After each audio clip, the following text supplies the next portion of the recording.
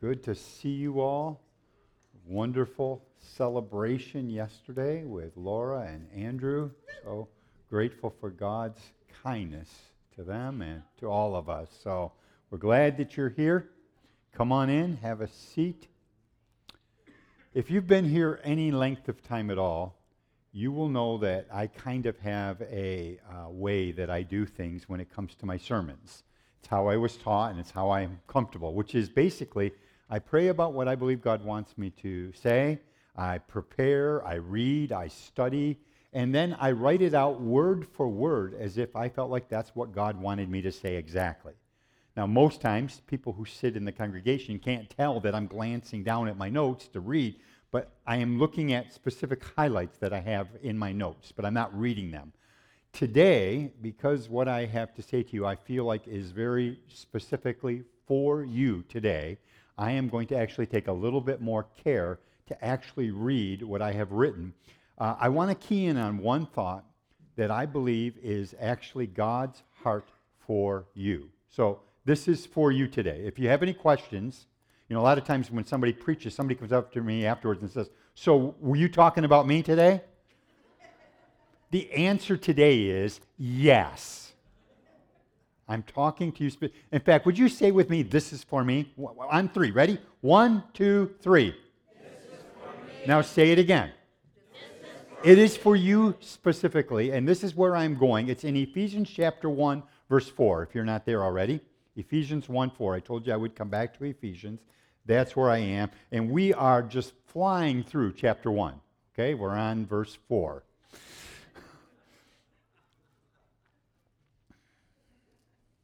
Ephesians 1, 4. He has chosen us. And by us, he's talking about you. He has chosen you in him. When did he choose you? When? Before the foundation of the world. Then, you don't have to turn there, but Hebrews chapter 6 and verse 11. These are the two verses that kind of are like my jump-off points today. We desire that each one of you show the same diligence to the full assurance of hope until the end. So those two verses are like the kind of key verses I want to talk about today. And here is my point. I don't always give you what is my main point, my main theme, but this is my point today. God's will for us is that we live in the confident freedom and security of a full assurance of hope. That's my point. That's not my point. Thank you very much, but it's close. It's this. God's will for us is that we live in the confident freedom and security of full assurance of hope. A hope that, by the way, is in Him, not in an outcome. Let me say it again. Our hope is in Him, not in an outcome. The scripture says, hope deferred makes the heart sick.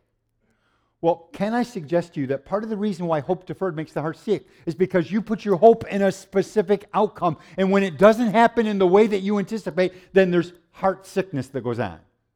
But if your hope is in Him, you will never be dismayed or discouraged because He has never failed. So put your hope in Him.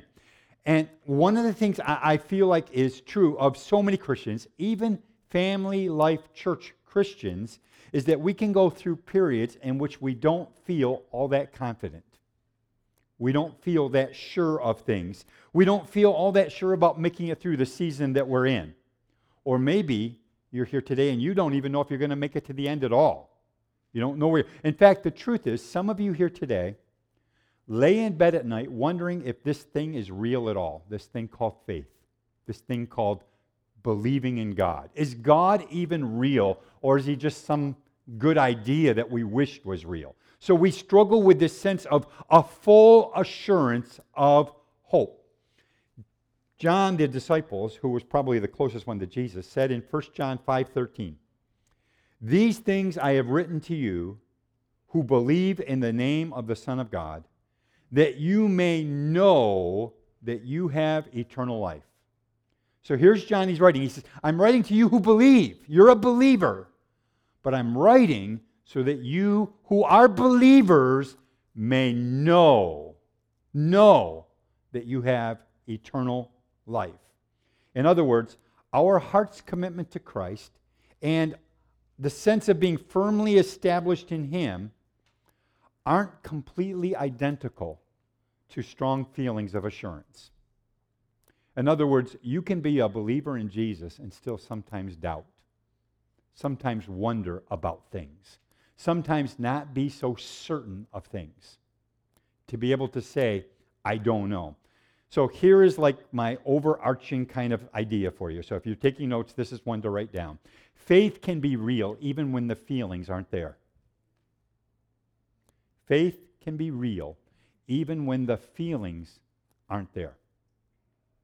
Now think about that for your own life.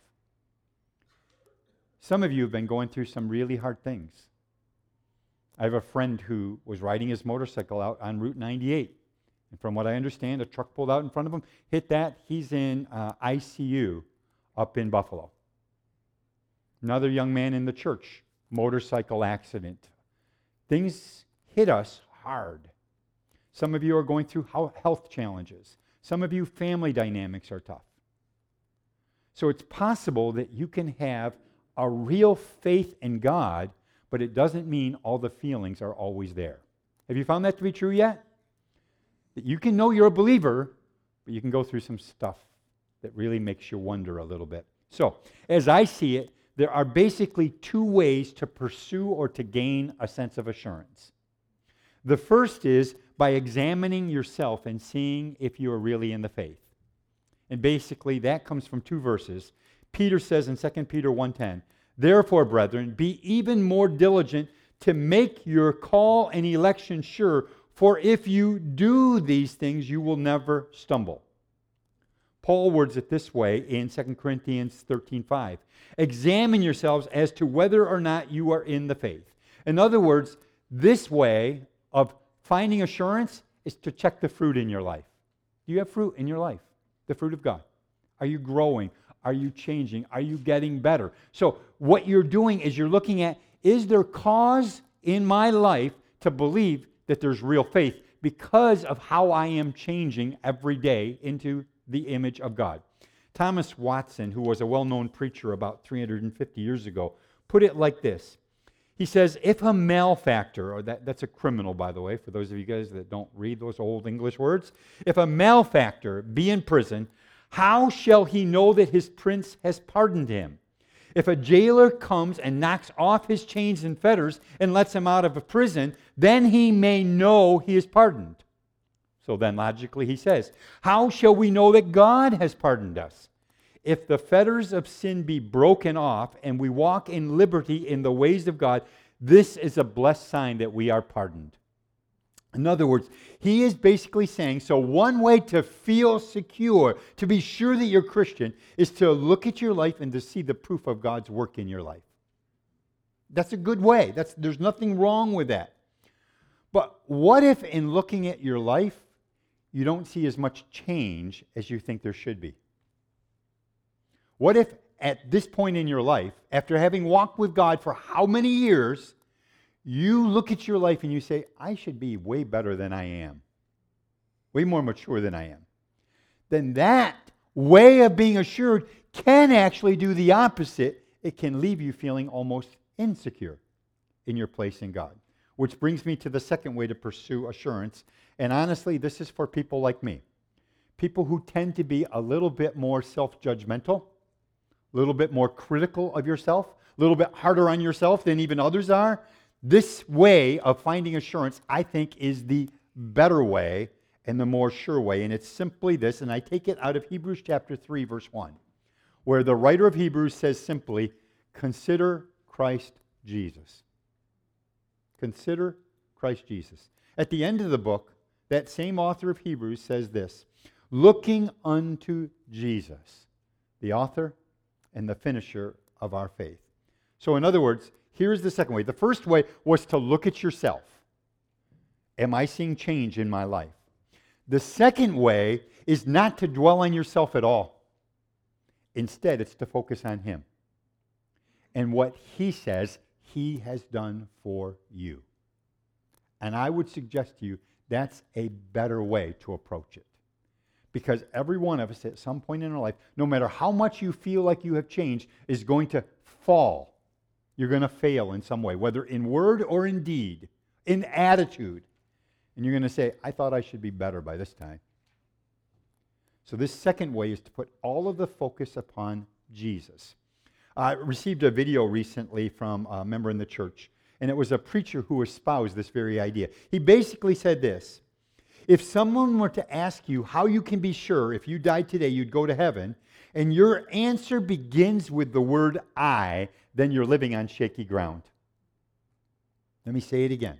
If someone were to ask you today, if you were to die, how you can be sure that you would go to heaven, and your answer begins with the word I, then you're living on shaky ground.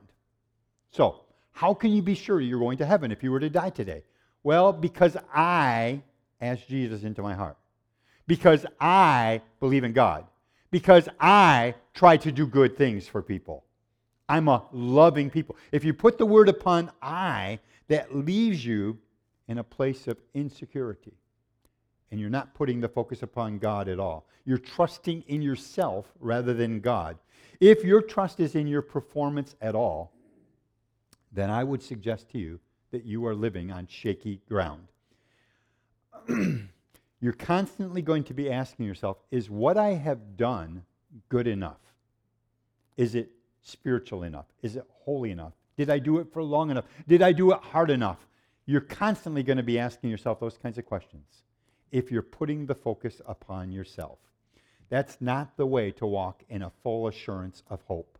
We have to start and end with Jesus Christ and what He's done for us. We used to sing a song that went really well with this. It says, He paid a debt He did not owe. Why? Because I owed a debt I could not pay. Right? Didn't matter how good you were, you could not pay your own debt. Only He could. For many people, and I suspect for most people, the more we focus on ourselves, the more uncertain we become about our place in God. Now think about it for a moment. The more we focus on ourselves, the more uncertain we become.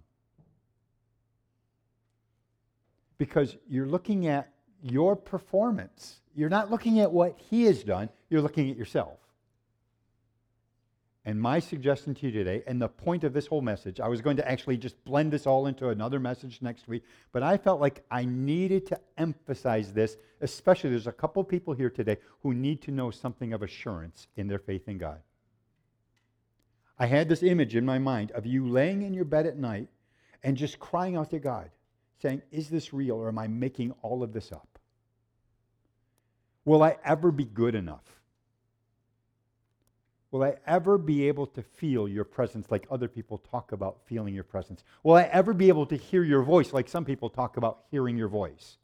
And I felt like God said, you've got to emphasize it's not about you.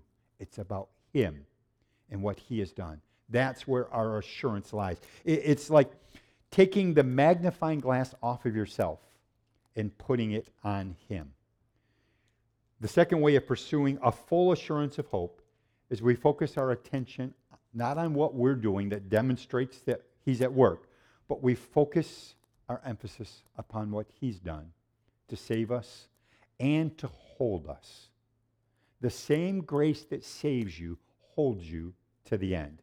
Our confidence is this: as we focus on the objective work of God, God Himself will take that work and create faith in our hearts. And there's a verse I want you to kind of note down in your notes if you're taking notes, and it's basically Galatians 2:20.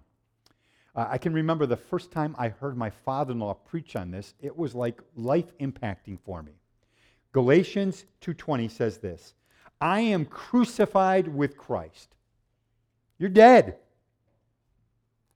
Nothing to do with your performance at all. I am crucified with Christ. Nevertheless, I live.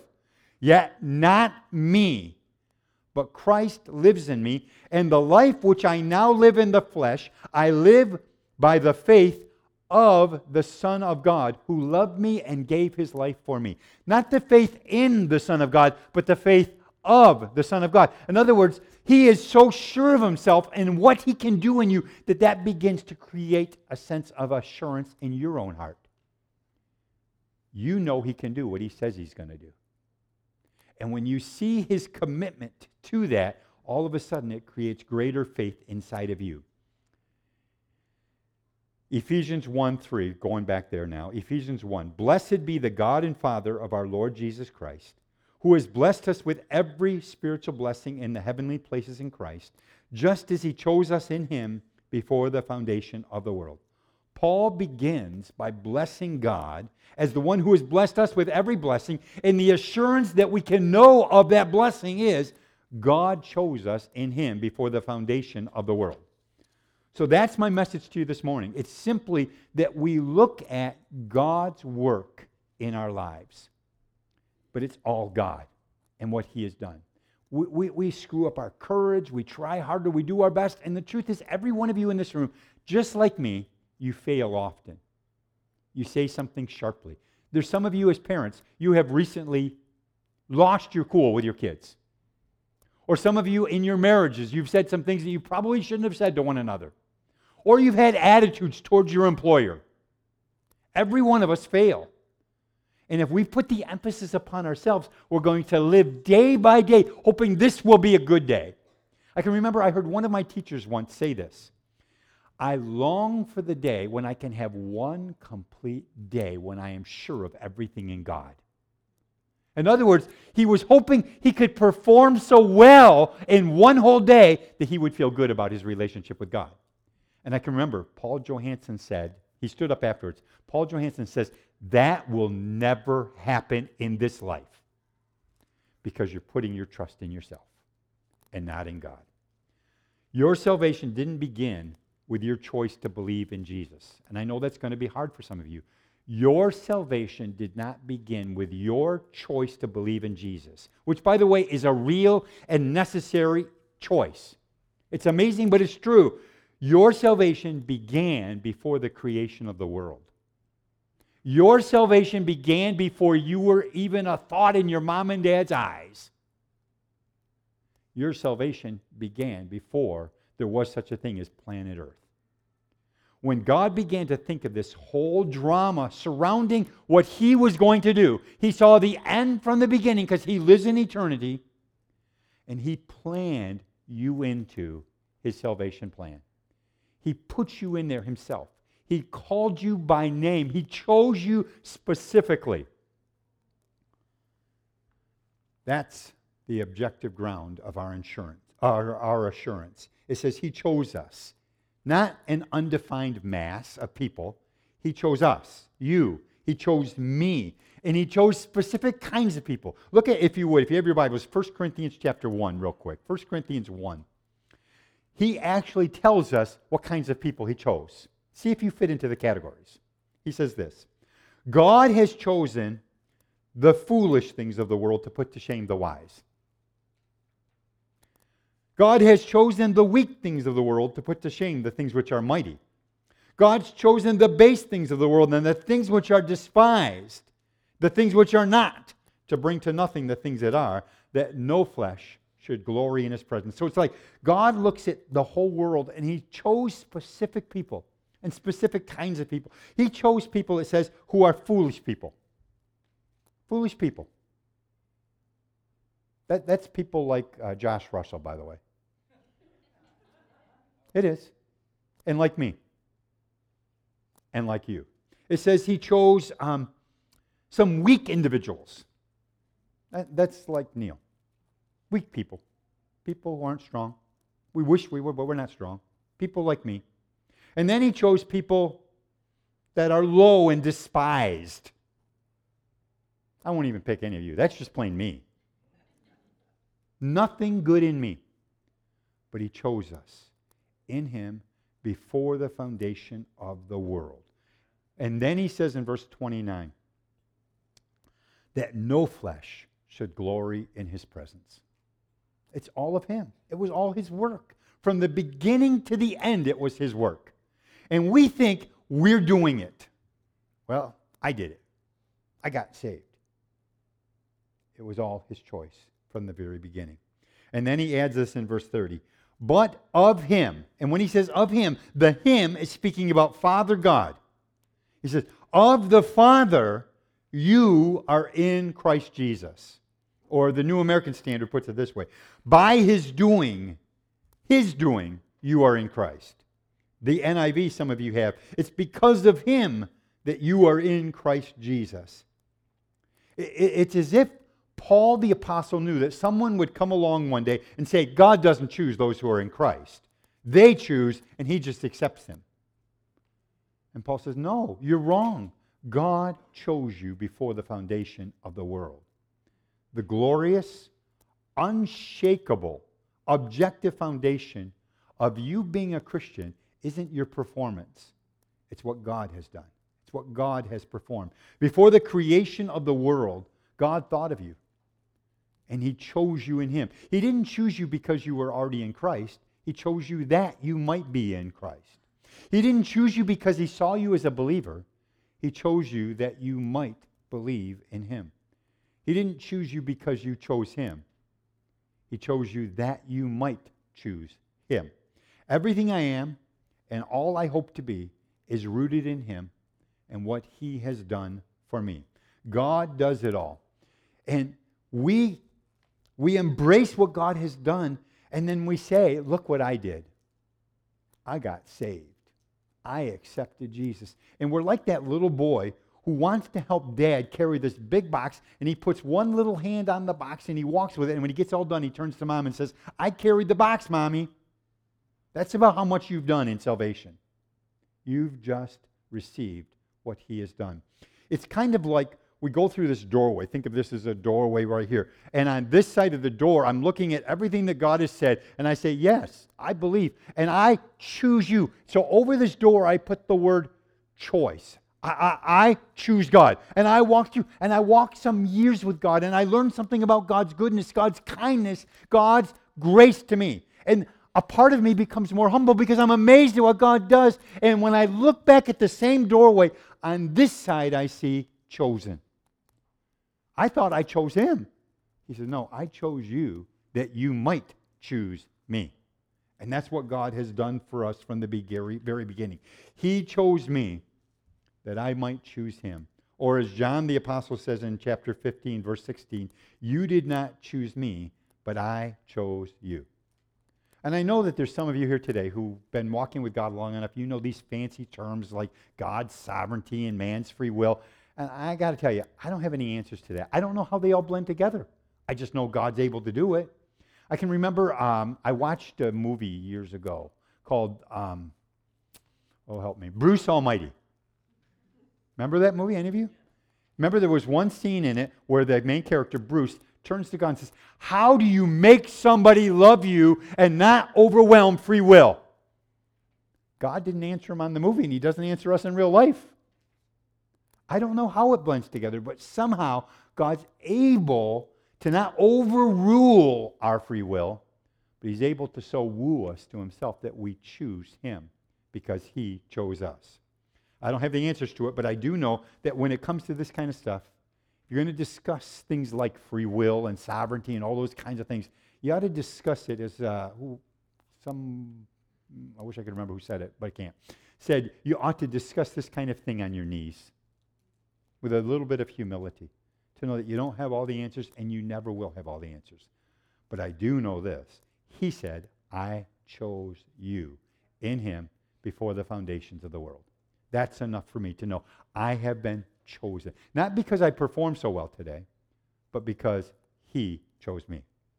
So whether or not you feel good about things right now, you've done pretty well today so far. I know it's only 11:30, but you've done pretty good so far today. And that makes you feel good about your faith. Or maybe you didn't do so good today. Maybe you woke up and you were just in a snarly moody. I don't know. Or it's not about how you're going to feel tomorrow or how you're going to feel the day after. It's not how you performed yesterday or how you performed. I know believers who are still carrying the burdens of stuff they did wrong 10 years ago. But he chose you. Now think about that for a moment. He chose you. Knowing all of your questions, all of your doubts, all of your fears, all of your failings, he still chose you. He chose you to be in him before there was even such a thing as a planet called Earth. It all started in him. Jonah had it right when from the belly of the whale, and if you're going to have a bad day, I would think that's a pretty bad day. From the belly of a great fish, Jonah says, salvation is of the Lord. It's all of him. My prayer as I prepared this morning was very simply that God would begin to grip your hearts. And I'm thinking specifically of specific people who struggle in your faith because you feel like it's not doing enough quick enough for you. You're not as spiritual as other people. You're not as holy as other people. You're not as gifted as other people or as talented as other people. And you judge yourself harshly. You question whether this can be real. Other people seem so much more sure of themselves than you do. And I felt like God wanted me to say to you very simply, he chose you in him before the foundation of the world. Would you bow your heads with me?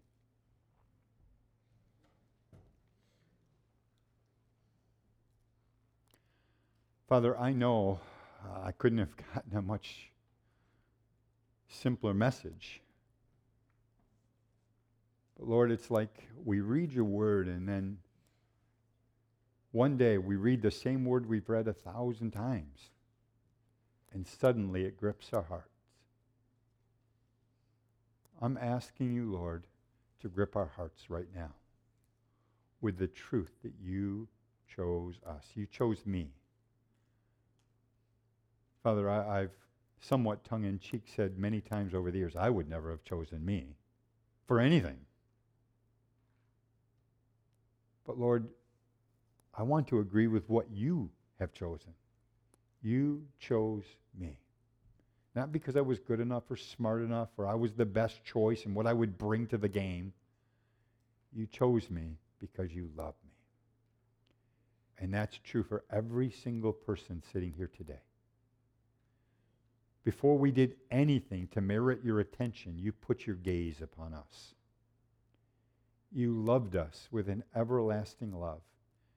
And you said, knowing everything that there is to know about you, I choose you. I choose you to be in my family, to be my son or my daughter. I choose you. And Lord, where there's doubts and questions, some are real questions, real things that we don't have answers for. Some today might be here because of things that have happened in their life that make no sense. Maybe they've lost loved ones that they believed God could heal and he didn't. Or other things that they expected God would do and he hasn't. Lord, for each one of those, I pray that you would grip their hearts and let them know that they're yours, that you chose them. And though it's confusing, they can trust in your choosing. A full assurance of hope. That's what we're believing for, Father. That's what the writer of Hebrews said was our destiny. So Lord, let them be gripped by that truth today. Before we move anything further in Ephesians, let them be gripped with that. Blessed be the God and Father of our Lord Jesus Christ, who has blessed us with every spiritual blessing in heavenly places, just as he chose us in him before the foundation of the world, that we might be in him. Let that grip each heart, I pray. In the name of Christ, amen. Amen. And by the way, if you didn't realize that we have a couple of babies on each side, new babies. So those of you that like babies, you might want to take a gander, all right? Don't get too close, just look from afar. God bless you. Have a great rest of your day.